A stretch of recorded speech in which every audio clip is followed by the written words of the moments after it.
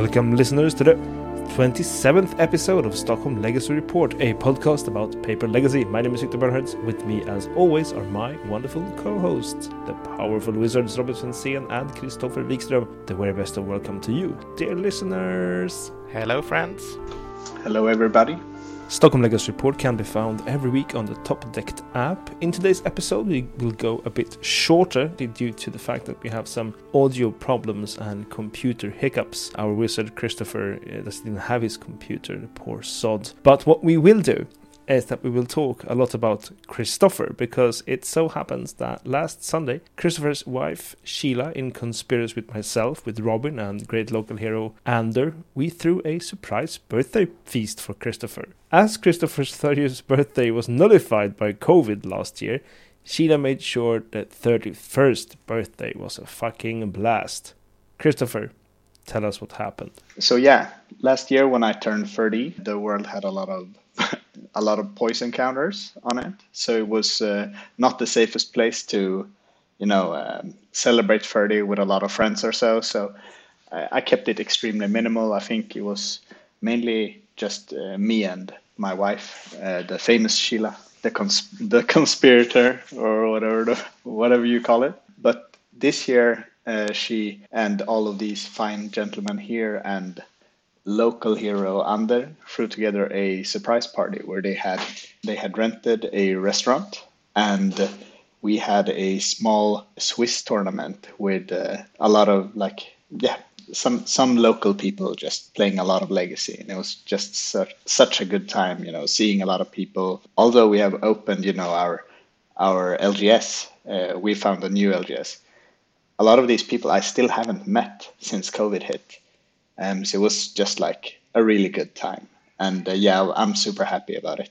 So Robin had the task for this evening of helping you with a deck. Since this was a surprise party, of course, your wife couldn't go through your stash and randomly bring a Legacy deck to sort of the dinner that you two were going to have. What did Robin sleeve up for Christopher? Tell us, Robin. Well, a couple of weeks ago, I saw a really sweet deck in the online dump from the Magic Online user Nukes Tom, and this was like 2021 version of the old sweet check pile deck. And giving a little bit of history, during the DRS era, Christopher was playing Checkpile quite a bit, and we had some epic battles when I was on Delver and he was on the little bigger Delver with more greedy cards.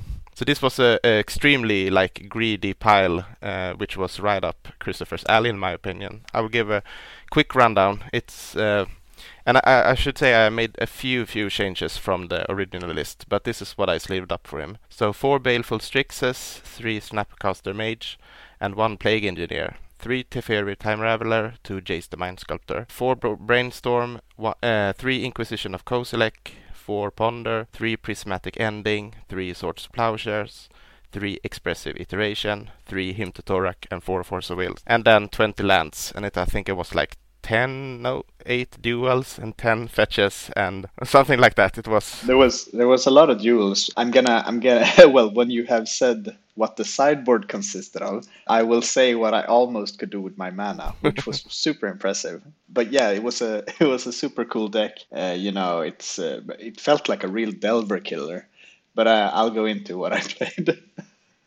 Yeah, because when I was doing the sideboard, Christopher has this sort of tradition to hosting a Legacy birthday party with the prize for the most spicy deck, and I've actually won that prize once when I brought a real spicy pile to his home. Hell yeah! So I thought this deck is a real deck. It's not a spicy deck. So let's spice it up in the sideboard. So instead of doing a proper sideboard, I made a complete transformational sideboard. So it was 4 Show and Tell, 4 Sneak Attack, 4 Grizzle Daddy, and 3 Emrakul, the Eon's Thorn. So it was take out 15 cards and throw in a complete Show and Tell package.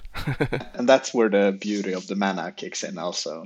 In my game 2 against High Tide, we had a super grindy game, I hymned him a bit, he flusters some of my things, like my big payoffs, and we have some important fights. Suddenly I realized that I'm at 7 mana, and I have 2 Grizzlebrands in my hand. And I'm like, Okay, I have fetched enough to know that I have the Underground Seas, Scrubland, and Badlands to cast this. I know that I have 4 black sources. So I was just sitting there like hoping to top deck another land, which is super rare when you're at 7. Definitely.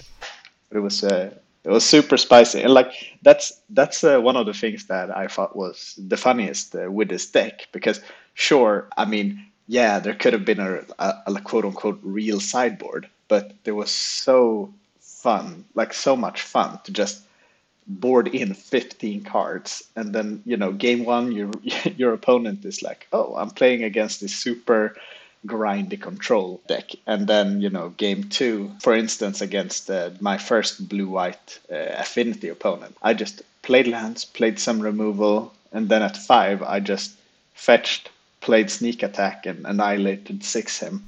And he was just like, what just happened? It's beautiful. So it was super funny. Like, yeah, when I saw the sideboard, first Robin was like, don't look at the deck. Just shuffle it up and draw 7. And then I see, control cards. And I'm like, oh, yeah, this is going to be sweet. Then when, you dig into the sideboard, and you're like, oh, are there going to be wear and tears? What spicy cards are going to be in here? You just see some people's hate 15 cards in the whole world, like the whole show and tell package. And I was like, this is so sweet. And I boarded them in, no matter the opponent, every game 2 or 3. Yeah. I just jammed them in. Didn't matter. And I think I sat next to, I think that was round 2 as well. And you're like, so in my hand, I have a couple of blue cards on my table.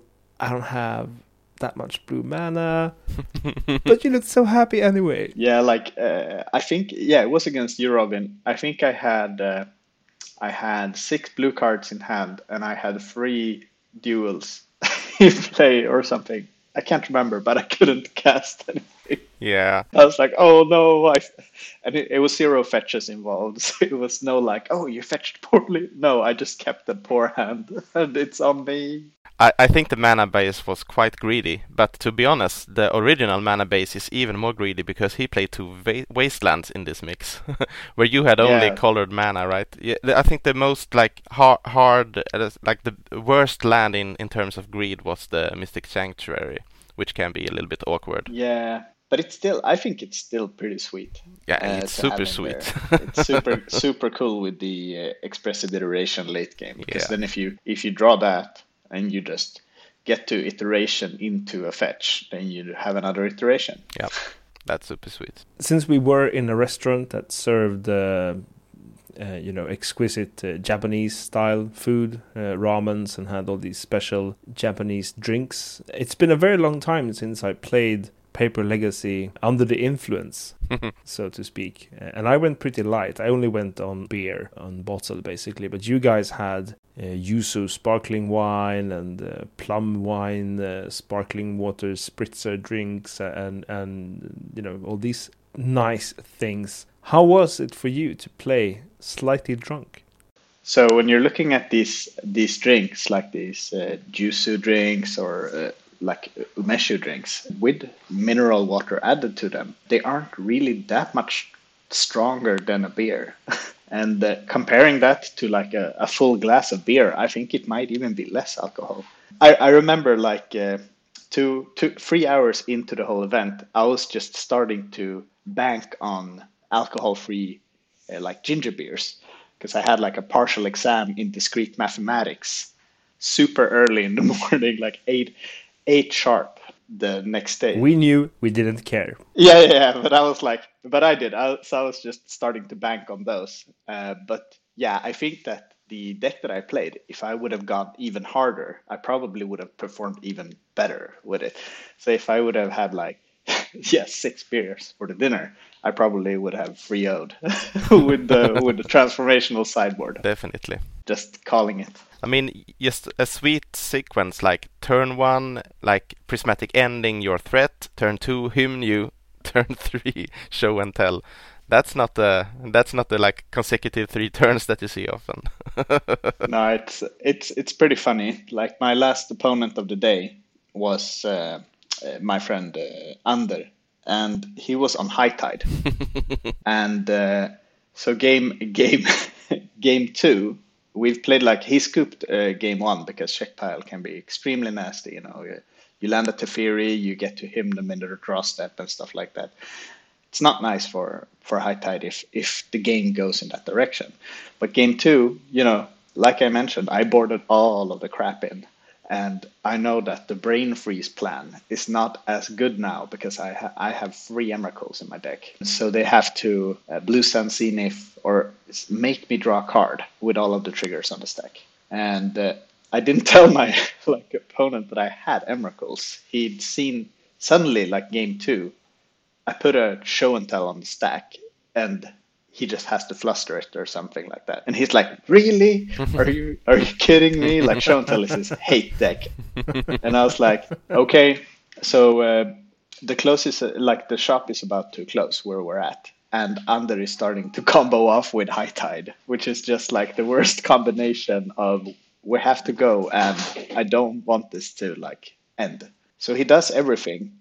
And then the whole sequence ends with, and then I'll Cunning Wish for Brain Freeze you. And I was like, I have 3 Emrakuls in the deck, and he shows my hand, and it's only counter spells. He has so much mana, but it's literally only counter spells. So he couldn't get a draw 1 to me or something. So it was a nice way to win. But yeah, it's beautiful. Just hemming into show and tell is extremely nasty.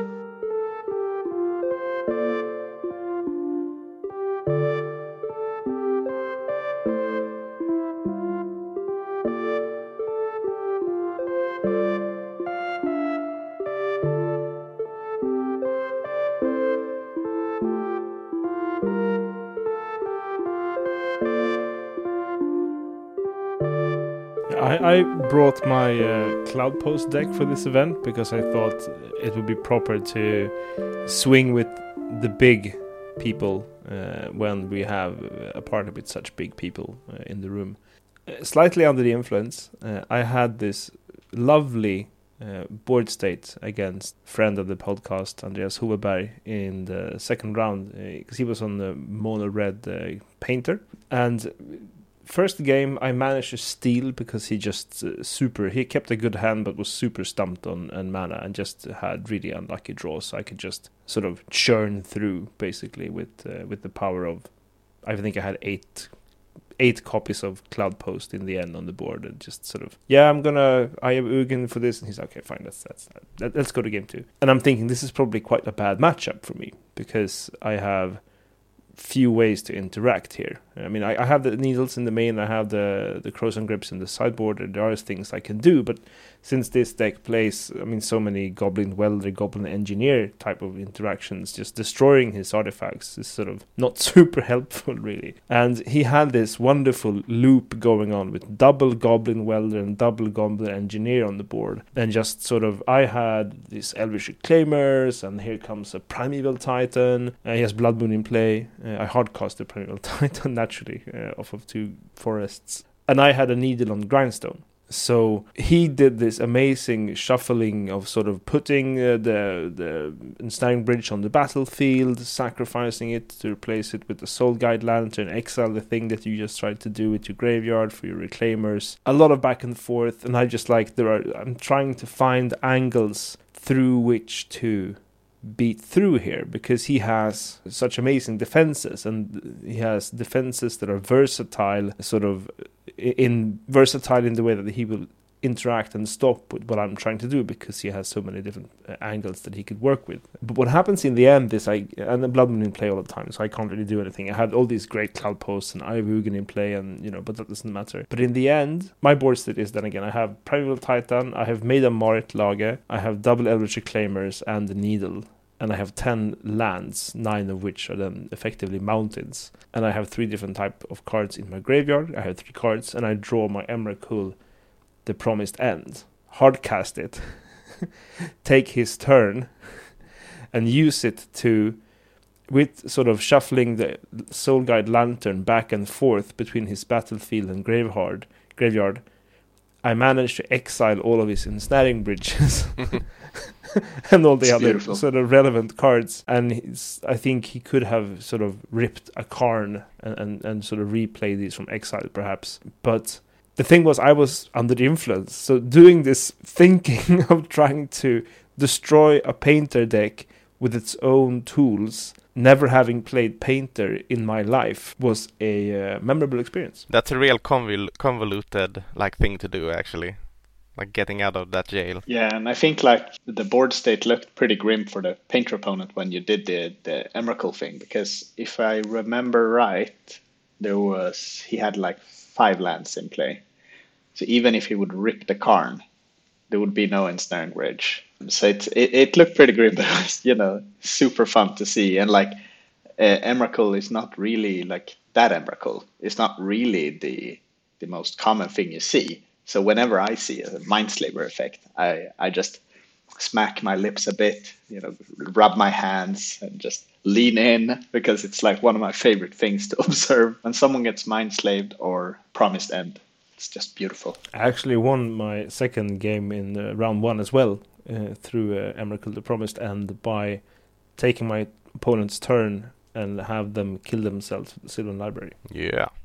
Robin, what did tell the listeners about what you played? I sleeved up my 8-cast deck, which I'm putting together. I'm still a couple of cards short from the actual list. So, in my opinion, 8-cast is sort of in this very special place in between a super spicy and quite memey deck and a serious competitive deck.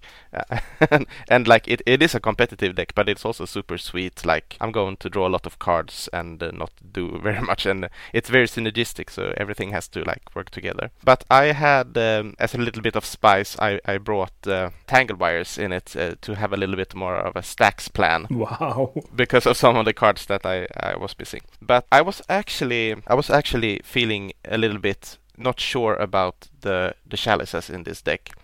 I mean, it's a deck that can play chalices, of course, but chalice is quite fragile these days, and I was really missing removal. I was facing off against the Hullbreacher, for example, which shut off like the complete deck. Even the baubles are shut off because Hullbreacher is so stern in his textbook. Chains Junior. Exactly. So there's no like little clause that you can draw during your opponent's turn. You cannot draw a second card at all. So, and like it would be cool to play a card like Lightning Bolt or something like that in this deck, but maybe you have to rearrange a little bit in the mana base if you do that, and maybe you slow down too much. And you lose some of the artifact synergies, of course. So I will do some testing, see if you can fit just a couple of removal spells in this deck, just to get rid of some of the hate creatures out there. Couldn't you try and go searching for some type of fringe artifact removal card, like Mortar Pod, but good? Galvanic Blast, is that the one that saw modern play? Metalcraft 4 damage. I was thinking something that's colorless, but yeah, there is. It's not really colorless because you need the red to activate it. But Pyrit Spellbomb is a card that has seen a little bit of play in lands, and it works well in a Ursa shell because you can find it of Ursa. The Ursa search trigger, and it deals just 2 damage. So it kills some things, but not all things. So I think I will just try Lightning Bolt if I try removal and see how it goes, but maybe the mana base is not really supportive of more red cards. I'm not sure. But then again, if you... Oh, you're right, the deck plays red to begin with, because otherwise I was thinking, why not try and splash for a Soul Supplicers, but that might be stretching things too far, I don't know. Yeah, or Prismatic Ending would be really cool, because that you can play with Chalice. Not bad. I mean, I had some fun games in I played a full 3 matches, or not a full... 3 matches. I played 3 matches, and with the Cloudpost deck, I faced off sort of some 4-color mid-range, which felt like playing against Bant, which is sort of, you steamroll pretty much with Cloudpost. And then the complete steal against Mono-Red Painter, because I thought I was really going to lose that match, but I won 2-0. But it was, again, a steal. And then I drew in my third round against Blue-White Affinity, which is also a deck I really never played against. And also, I think, is a really bad matchup, because first game is just complete steamroll. Here are all my constructs. They are 10/10s, and they fly and they have Nettle Assist, and then the second game I managed to win by hard casting Ulamog. The turn after, my opponent casts Armageddon. And I was like, what the actual fuck? Armageddon. I'm sitting there, all my manas. I'm like, I'm so fat. This is great. But I managed to double swing with the Ullamogen deck, my opponent, and I was dead on board the following turn. So, and then we had to close shop because the restaurant was closing. But my point here was that I had very unusual games all evening under the influence and with a deck that I haven't had that many reps with. And this combination of things was something I would very much like to do again. I had a fantastic time. Well, you went undefeated. Undefeated. I finished second in the very sort of stumped standings. Only one player went 3-0 in the 3 rounds we managed to play. Of course, Mega Champion. Second to the card market champion. That's quite all right. It's a pretty hard person to beat in general. But yeah, I like I mentioned, I played a sweet, spicy Czech pile deck with a transformational sideboard, and it can be quite sensitive to a certain type of deck. And so I played Blue-White Affinity in round 1, and then I played 8-Cast, and I think both of those are really tricky to play against if you're not having if you don't have call against commands or something like that. And it's still pretty tricky anyways, even if you do have a call against commands. But it was super sweet. Like I did get the scoop in disgust against the high tide opponent, and that's all I need sometimes. It's your birthday. And that is actually all we have for this week. Slightly shorter episode due to logistics and stuff. If you want to help this podcast grow, please tell a friend of it. If you want to reach out to us, a great way is to join the Discord server. You can find a link in the episode information. You can also hit us up on Twitter at Stockholm Legacy, STHLM Legacy. We are present personally on some social media as well. Robin, where can listeners find you? You can find me on Facebook, or you can find me on the Discord server. You can find me on at MonolithMTG on Twitter. And you can find me on Twitter at Disco Drogo. And that is the end of the 27th episode of Stockholm Legacy Report. Thank you, Robin Sensén and Christopher Wikström. Happy birthday, Christopher. A warm thank you, listeners, for coming this way. And thank you to the great Frönes, who has written our music. You can check them out on Spotify. Until next time, remember that the sunset is warmest at Blue Light Yokohama.